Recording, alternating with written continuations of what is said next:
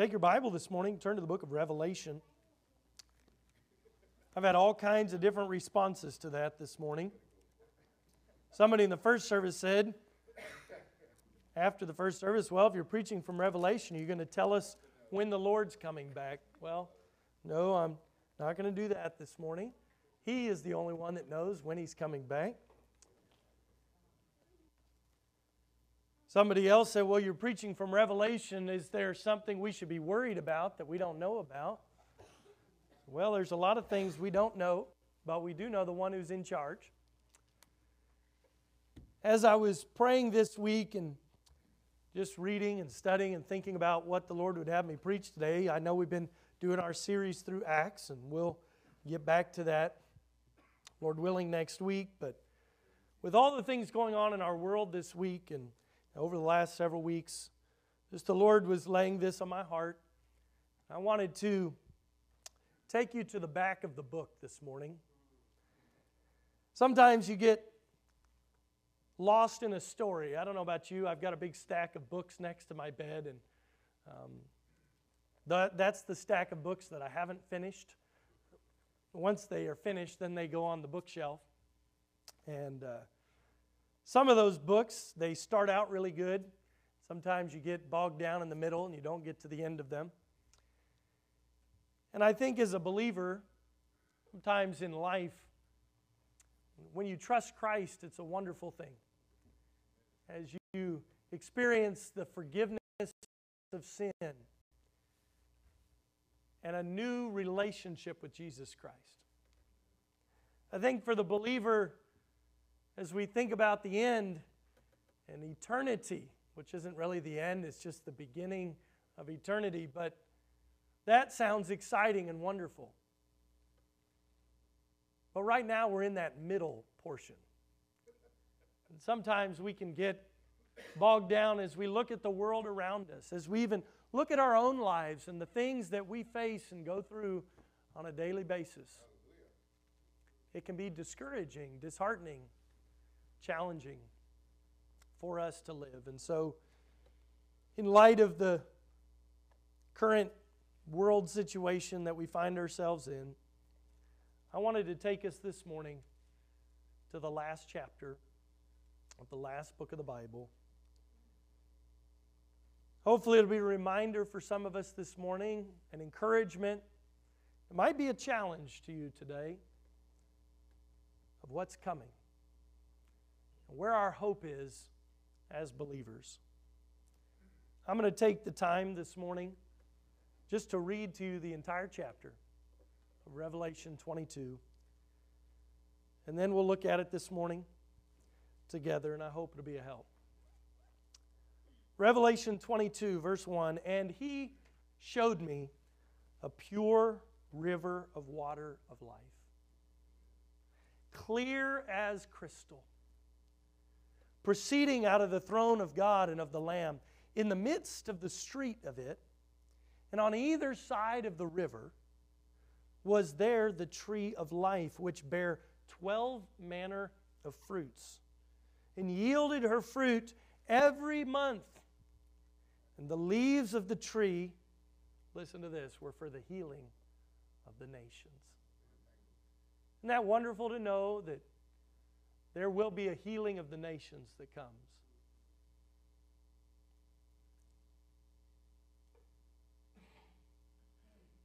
The healing's not going to come through the European Union, through NATO, through the United Nations. It's not going to come through the wars of man. It's not going to come through the appeasement of dictators. The healing of the nations comes from the tree of life. And there shall be no more curse, but the throne of God and of the Lamb shall be in it, and His servants shall serve Him. And they shall see His face, and His name shall be in their foreheads. And there shall be no night there.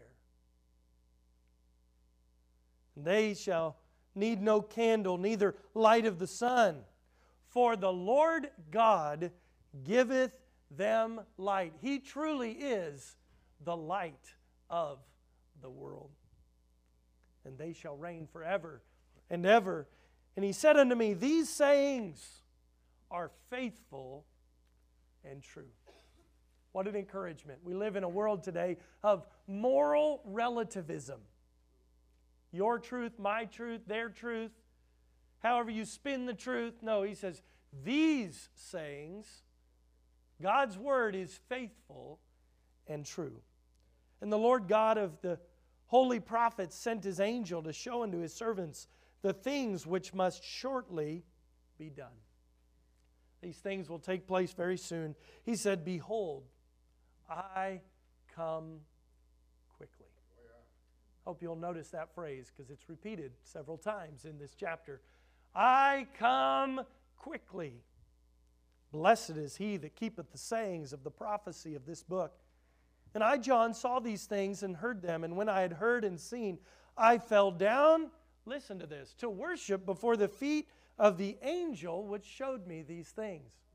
John got confused here, and he fell down to worship the messenger, the angel who was telling him these things. But the angel saith unto me, see thou do it not, for I am thy fellow servant, and of thy brethren the prophets, and of them which keep the sayings of this book.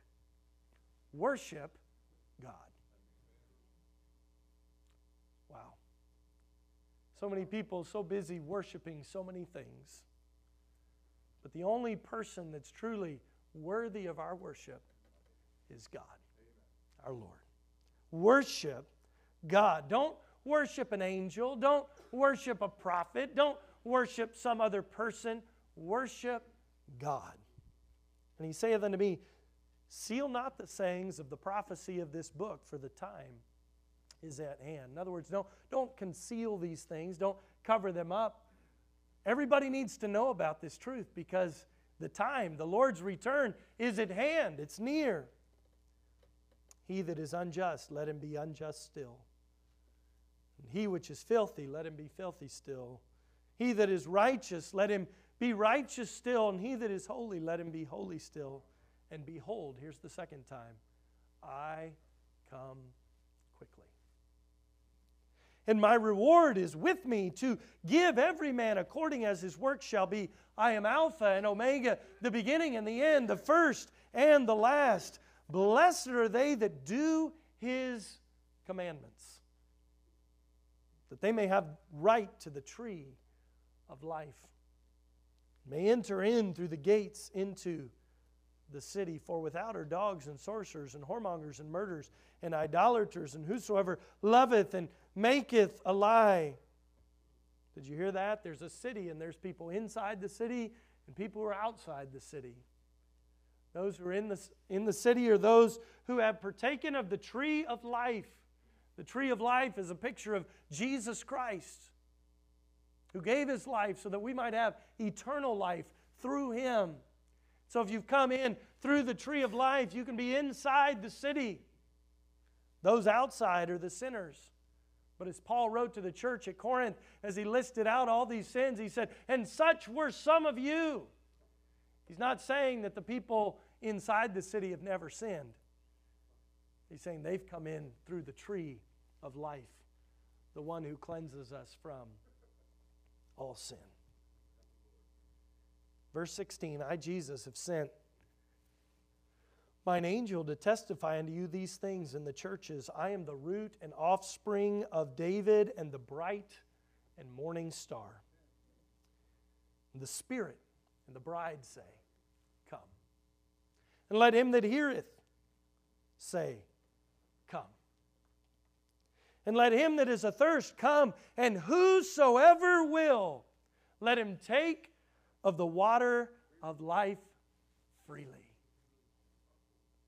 For I testify unto every man that heareth the words of the prophecy of this book, if any man shall add unto these things,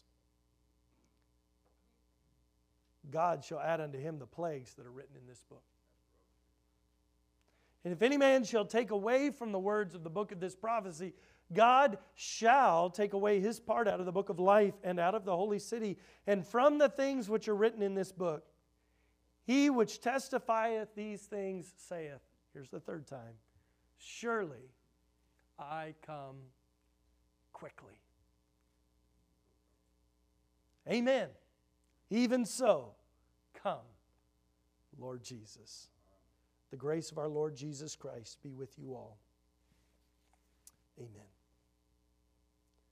I'm thankful this morning that we have the Word of God, that His Word is faithful and true.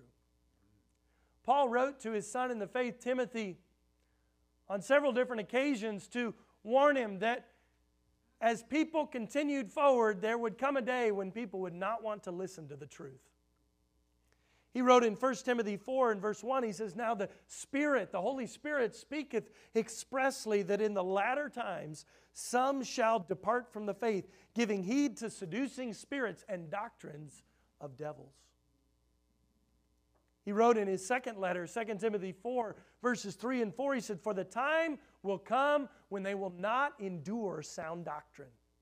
They won't want to listen to the truth, but after their own lust shall heap to themselves teachers having itching ears. You'll always find somebody to tell you what you want to hear.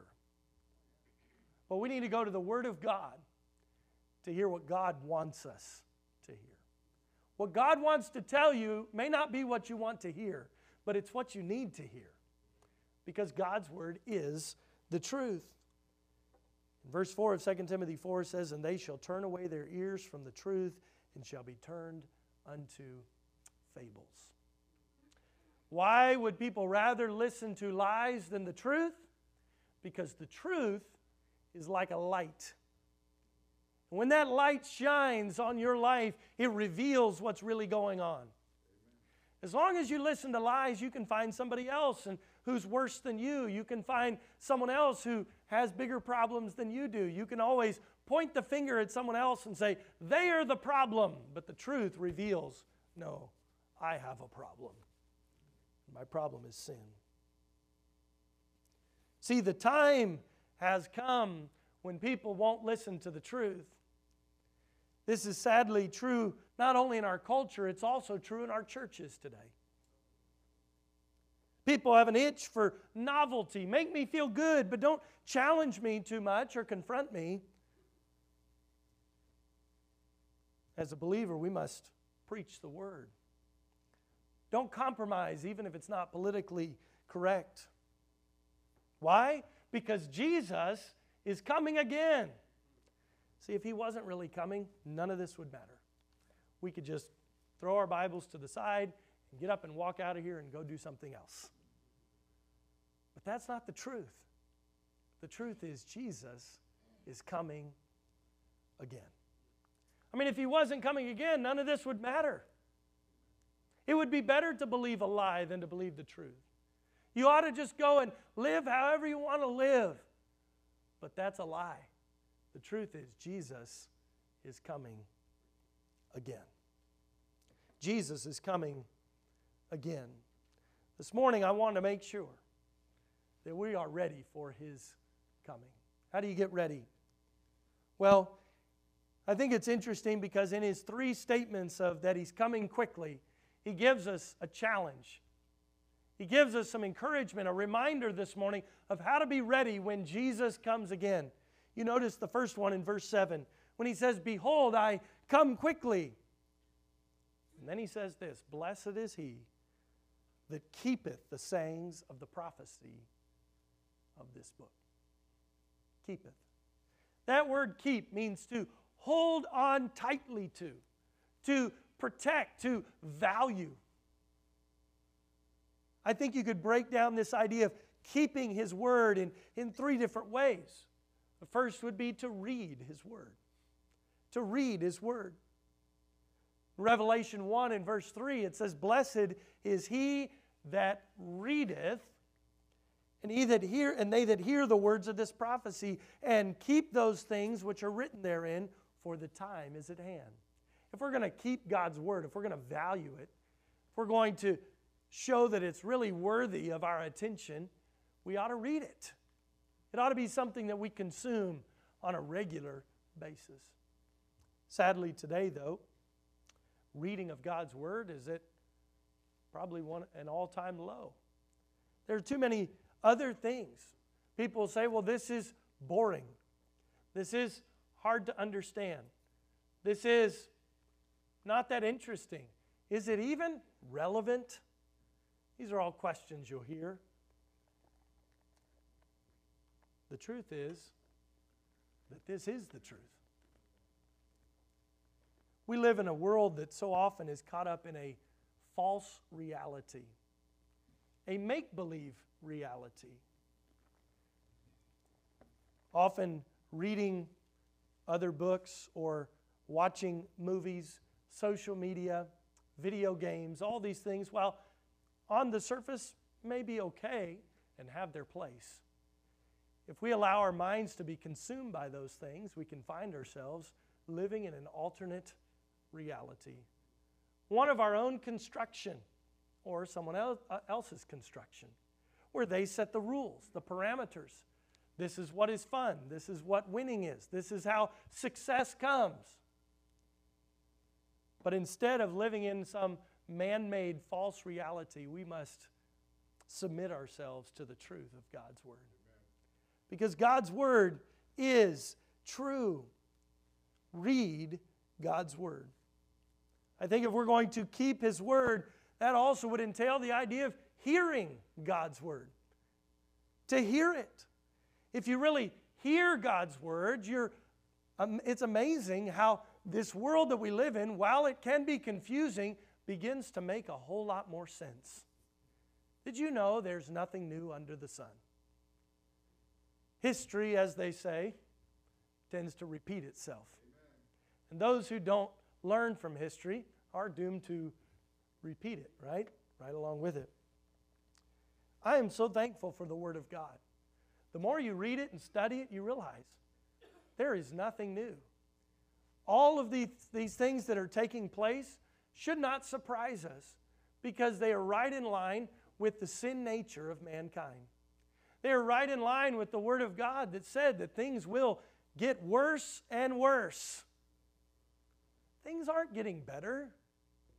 Things are getting worse. As we listen carefully to God's Word, it helps us to make better sense of the world that we currently live in. This past week, our family got to travel and spend some time together. We had lots of fun. It was very warm. It was the warmest ski trip we've ever taken. But all the cousins were together, and in the evenings we enjoyed singing together, and Micah played his guitar, and Trevor even preached to us on Thursday night, did a great job. We really had a great time, all of us crammed together in this little living room at the house. Were there 19 of us staying at the house? I think so.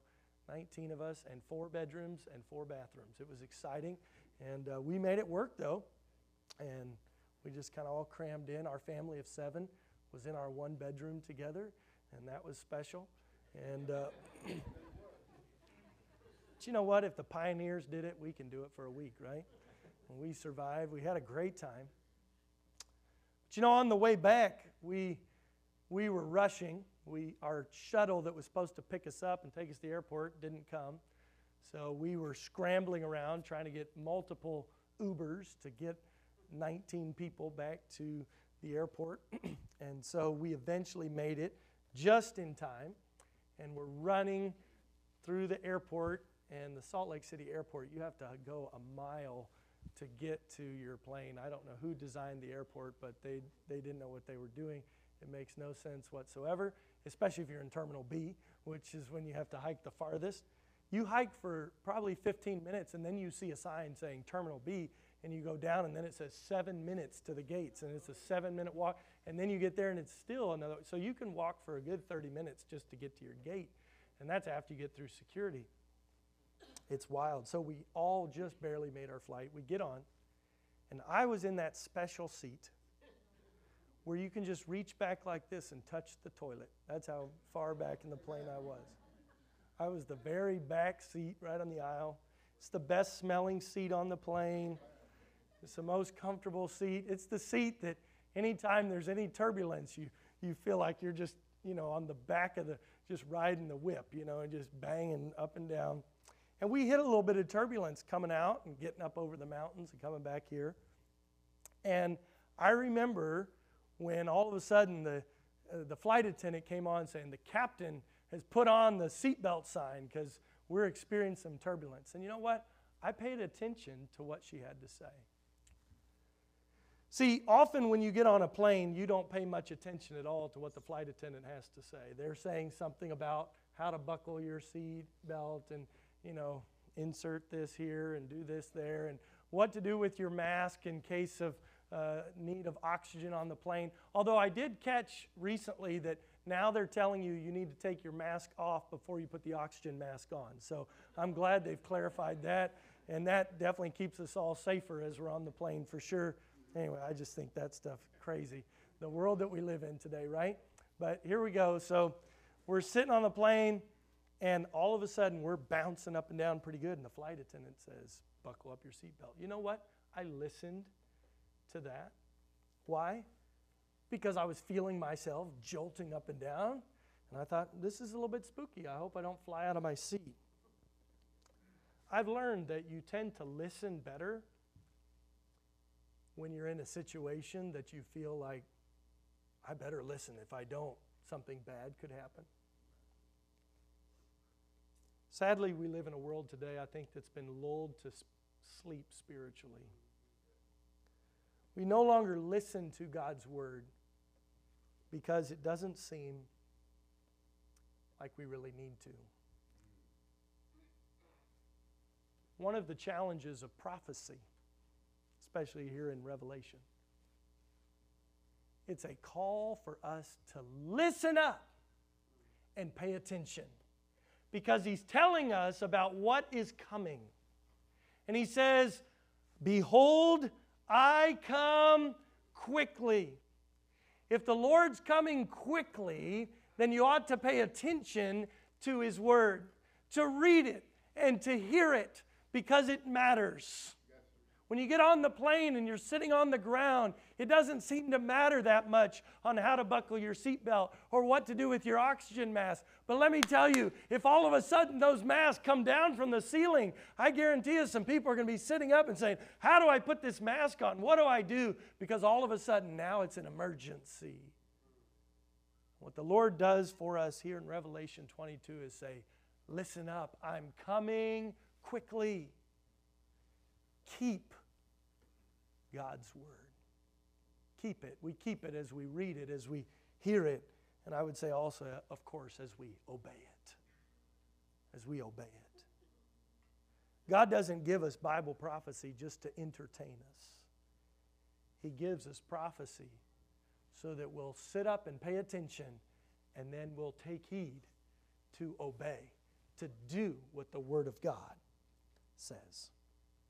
Peter wrote about this in his second epistle in 2 Peter 3:11. He said, seeing then that all these things shall be dissolved, this world will be dissolved. He says, what manner of persons ought you to be in all conversation and godliness? This world is coming to an end. So how should you live? How should you live today? Are you living in the reality of Christ's soon return?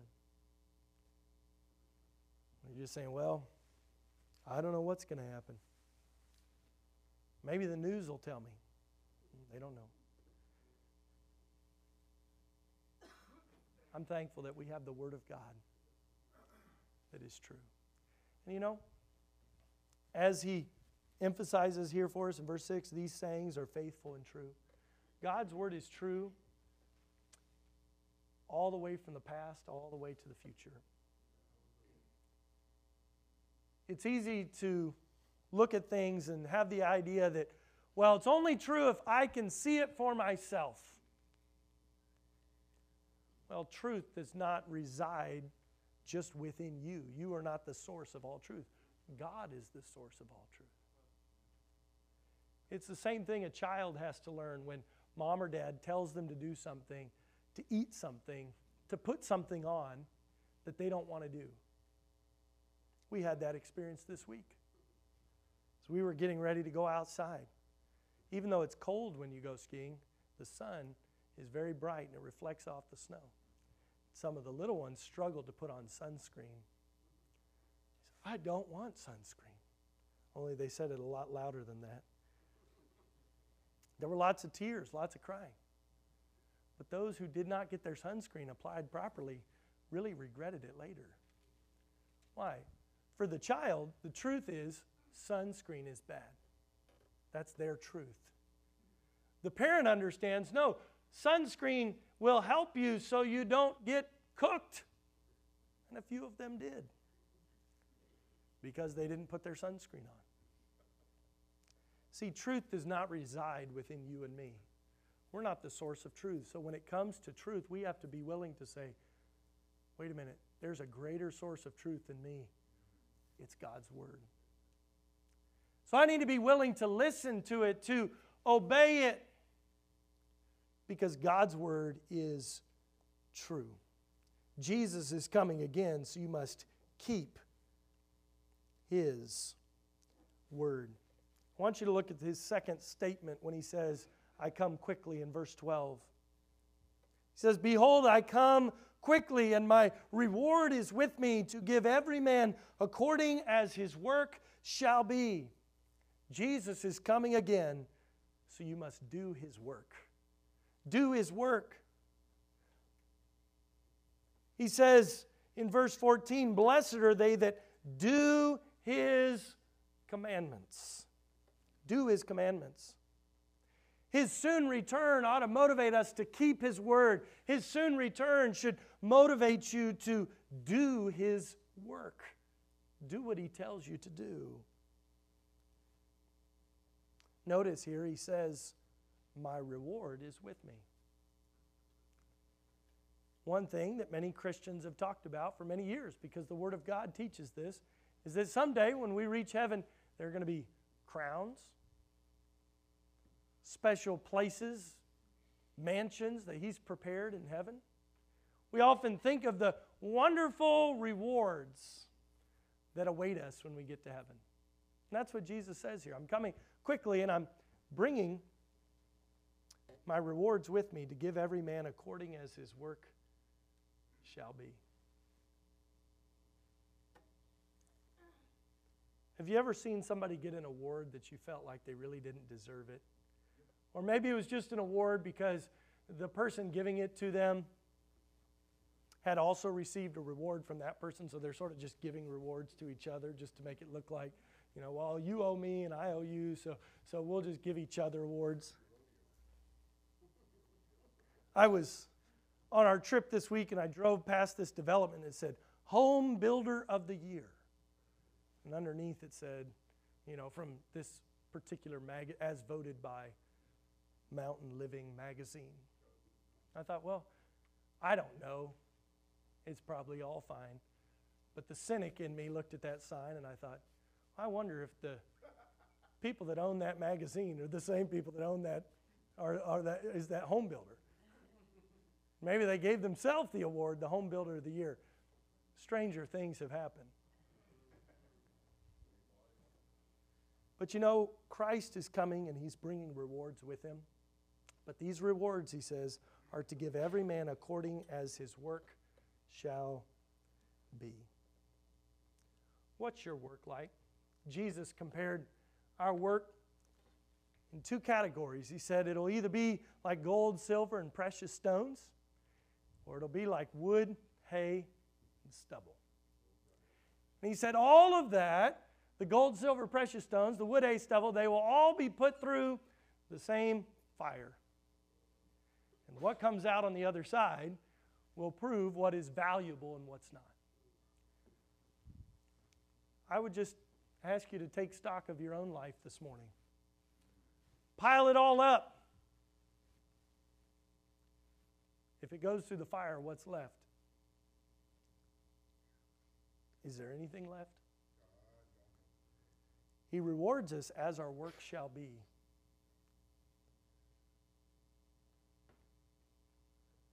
There's even a challenge here back in verse 11. And I think it speaks to this idea of our work and what it's like. He says, he that's unjust, let him be unjust still. He which is filthy, let him be filthy still. He that is righteous, let him be righteous still. He that is holy, let him be holy still. This is a warning that your decisions have consequences. Those who walk in an unrighteous or wicked way, there are consequences as a result of that. Those who walk in a holy way have the blessings of holy living. Now, some might hear this and say, well, are you saying that you have to work your way into a relationship with God? No. And you'll see that in the next point, so hang on. But what it is saying is those who are believers in Christ, there ought to be something about their life and the way that they live that is befitting of a reward. There ought to be some work as a result of the relationship that you have with Christ. You ought to have something to show for the time, the talents, the treasure that God has entrusted you with.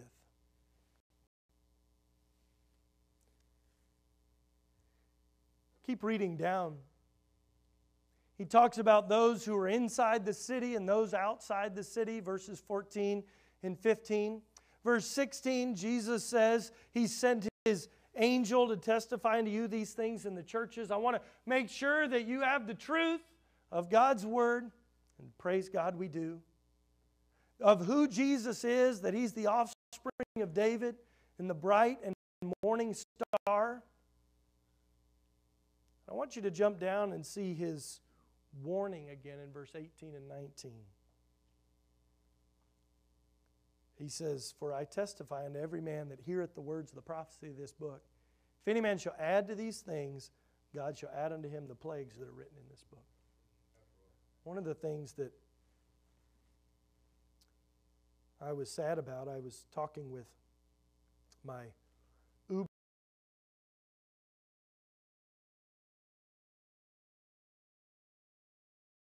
So I got more practice with my Spanish. That was good. And he had moved to Salt Lake because he had converted to Mormonism.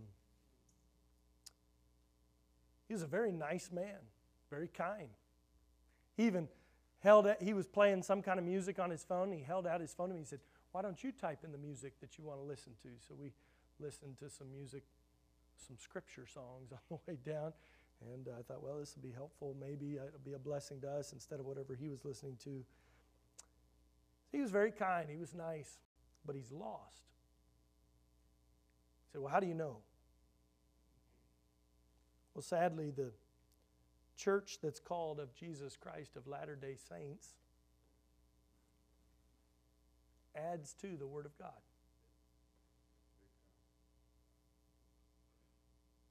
Anytime a church says, well, follow the Bible, and they use the same terminology we do, they say, but you also need to follow this over here as well. We've added to the Word of God. Anytime a church says, well, you need to follow the Bible, but there are portions of it that we don't think matter for us, well, now we have a problem as well.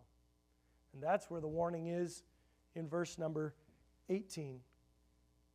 Verse 19. If any man shall take away from the words of the book of this prophecy, God shall take away his part out of the book of life and out of the holy city and from the things which are written in this book. Isn't it interesting that of the last 4 verses in the entire Bible, 2 of them are warnings about the sanctity of God's Word, the holiness that is God's Word. Hey, my friends, this morning, let's be careful. We don't add to or take away the word from the Word of God. You can see that even in its very insidious nature when Satan tempted Christ in the wilderness. 3 different times the devil quoted from the Bible. So does that mean the devil's a Christian? No, you say, why? Because he was distorting God's Word. He was taking the Word of God and trying to twist it to make it say something that it didn't say. You see, we devalue God's word when we distort it, twist it to our own purposes, try to get it to prove what we want to do anyway. I find this happens a lot when people are looking to justify their own actions. Often people will make up their mind about something. Well, this is just the way I see it. And then they'll go find a verse to support it. Here's the problem with that.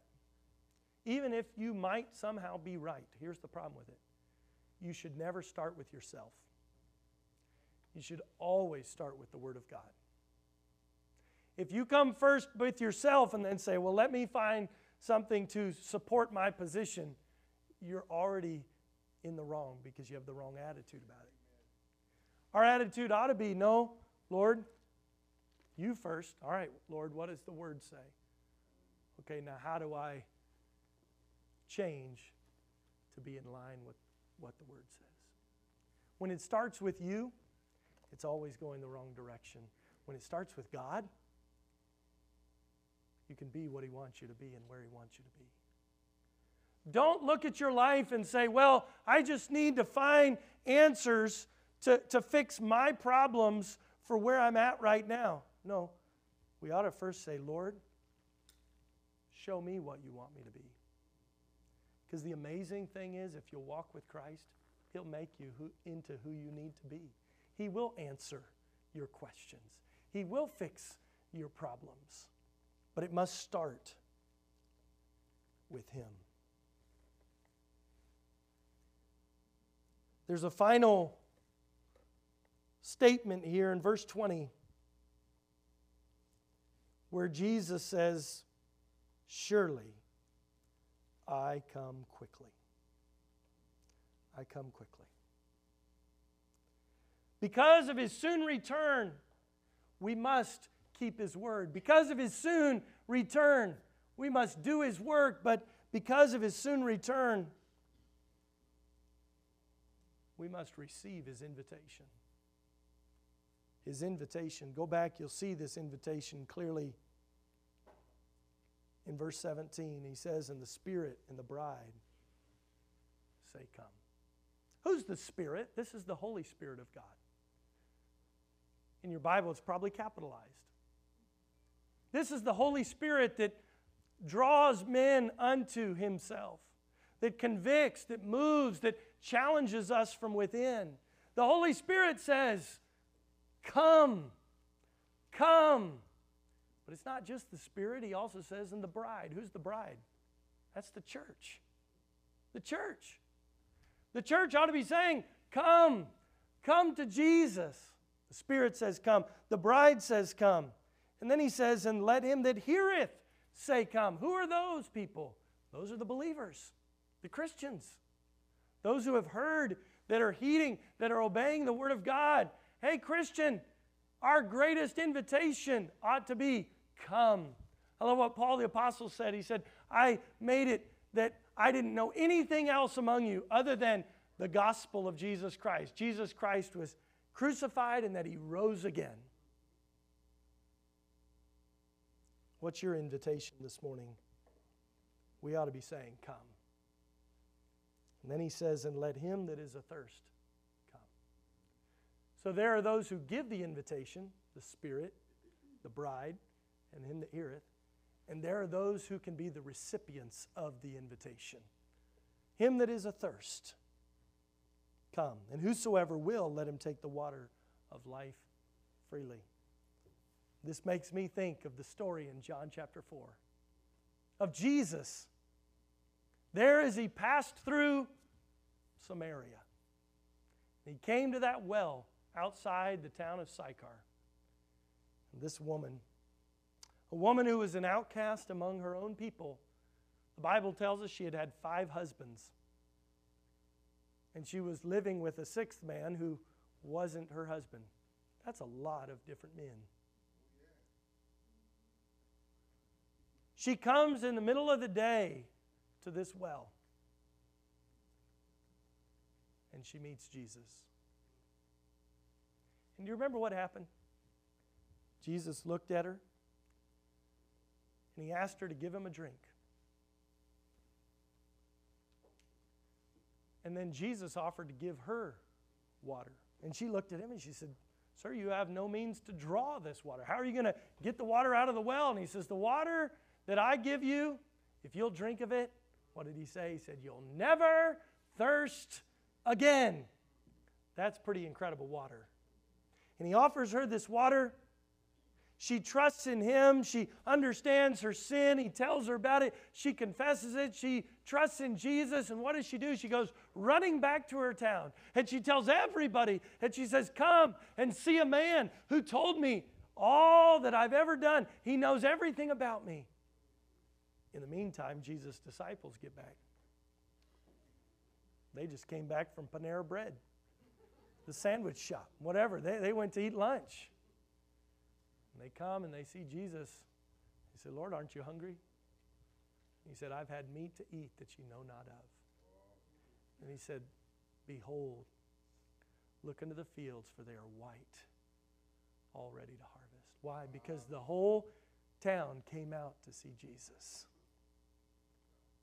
They came. That day in Samaria, there was a thirsty woman. She was thirsty, yes, for physical water. But Jesus pointed out that she had a much deeper need, a much stronger thirst that could never be quenched by physical water. She needed living water. And that's a water that only Jesus Christ can give. And as he gave her that water and she received it and trusted in him, it changed her entire life. And this is the same invitation that we have now in Revelation 22:17. He says, "Let him that is athirst come, and let whosoever will, let him take of the water of life freely." See, this is not some kind of religious experience. This is a relationship with God. You say, "Well, how do you know it?" Because he says, "Take of this water and take it freely." Religion will say, "Well, if you come, you have to do it this way. You got to come. You got to pay this money. You got to come to my church. You got to dress like I dress. You got to do it this way." That's religion. But Jesus says, "No, just come and drink freely." My friend, this morning, have you tasted of this water that is free for you today? This water that can quench your thirst and forgive your sin? It's the water of life. He says, "If you're thirsty, come." And he says, "Whosoever will, come." People say, "Well, I can't come. I have other things that are keeping me busy."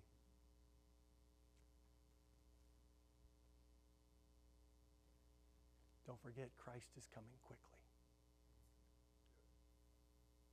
"I can't come right now.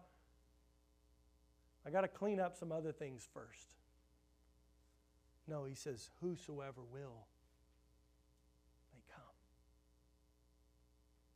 "Well, I can't come right now because I'm not ready to make a commitment." I hope you understand salvation is so much more than you making a commitment to God, because your commitment to God is pretty worthless.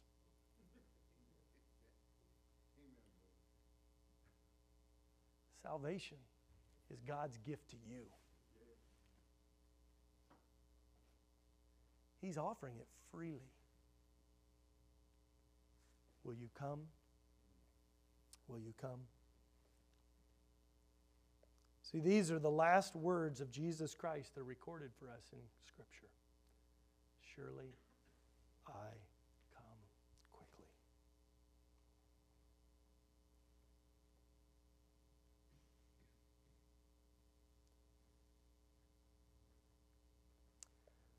When Noah built the ark, God said, "Come. Come into the ark." When Moses stood before the people of Israel, he said, "Who is on the Lord's side? Come and stand by me." In Isaiah 55, Isaiah wrote, "Ho, everyone that thirsts, let him come and drink." And Jesus said, "Come unto me, all ye that labor and are heavy laden, and I will give you rest." He said, here's the water of life. I'm offering it to you. I'm offering it to all of humanity. See, the only thing that can satisfy your thirst is Jesus. Drugs can't satisfy your thirst. Alcohol can't satisfy your thirst. Friends can't satisfy your thirst. Personal relationships can't satisfy your thirst. Money can't satisfy your thirst. Only God can satisfy. He says, come. Come. He wants you to live every day as if it were your last day, because He's coming quickly. Amen. John, as he heard Christ say, surely I come quickly, for this third time, he responds in verse 20 and he says, amen, even so, come, Lord Jesus. I can imagine why John's response was, amen, even so, come, Lord Jesus. You know who John was? He was a man who went through incredible physical persecution because he chose to follow God. The history books even tell us that John was boiled in oil. As he's writing these words, he was exiled on the island of Patmos because of his faithful declaration of the gospel. This was a man who knew great physical pain. I'm sure great emotional pain as he's separated from his family and his friends, his loved ones. Why would somebody go through any of that or all of that? The only explanation I have is because he believed the Word of God when Christ says, surely I come quickly. And you can then better understand why his response was, amen, even so, Lord Jesus, come. I don't know about you, but as I've looked out, as I've kind of thought through my own struggles with the world as it currently sits, especially over the last several years, I think a lot of those things that sometimes you think, well, all right, Lord, I want you to come back, but wait a little bit longer because I want to have this experience first, or I want to do that first. Some of that luster's been taken away, and I just say, Lord, come quickly. Now, I'm not saying we shouldn't look forward to things on this earth. They're wonderful things. A couple weeks ago, got to enjoy the birth of my newest nephew. That's exciting. There are those in our church family looking forward to getting married. That's exciting. There are those who are looking forward to all kinds of special things coming up in their lives. Kids, I know, looking forward to birthdays. Although I found out for some people as they get older, they look forward to their birthdays less, but they seem to come faster. You know, it's kind of backwards that way. There are a lot of things we can look forward to in this life. I'm not saying we shouldn't enjoy this life. We should. God's put us here to enjoy this earth that He's put us on. But can I just encourage you this morning, don't enjoy this life so much you forget He's coming quickly. And there's something so much better that He's prepared for us. There can be so many discouragements, struggles, difficulties, and all kinds of things along the way. But He's coming quickly. The question is, will you come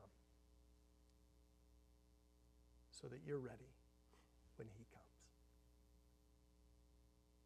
You may be here this morning and you've never trusted Christ. Christ is this one speaking and saying over and over, He's coming quickly, He's coming quickly, He's coming quickly. If you'll believe on Him, confessing your sins, He'll forgive you. And He'll give you eternal life. See, why would He do that for me? What do I have to do? Nothing. It's a gift. It's a gift. Some people say, well, I don't trust gifts. But He says, if you're going to come to Him, you have to come by faith.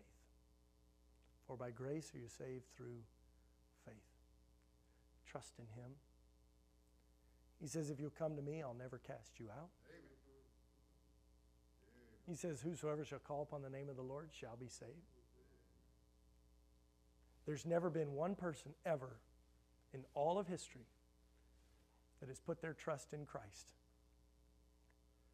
and not received His gift of salvation. And that can be you this morning.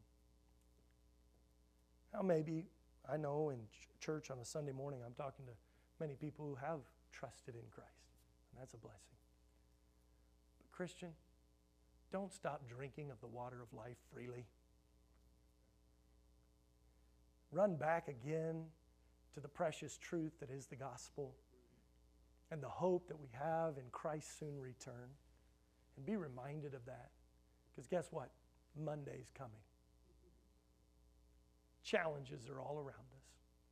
We may turn on the news this afternoon or tomorrow and find a whole new thing going on. I saw somebody on the news the other day telling us how to be prepared in case of nuclear warfare here.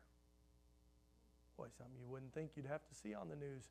And we thought the Cold War's long over, right? Well, here we are again. Nothing new. You say, what do we do? What's our hope? Our hope's in Jesus. And He's coming quickly. Let's be ready. Father, thank You for Your word. Thank You for the truth. Thank You for this time that we could look at it. I pray that it would be an encouragement and a help. Because we need it today. Help us to leave here with our eyes on You today. We'd take them off the things of this world. When we see the struggle around us, we just take it to You in prayer. Lord, we go into Your word and find the answers. Continue to walk by faith. It doesn't mean we won't have struggle or difficulty. But Lord, we know that You'll be with us. You'll never leave us or forsake us. We thank You for Your truth today. Pray that You'd bless us now as we respond to Your truth in Jesus' name.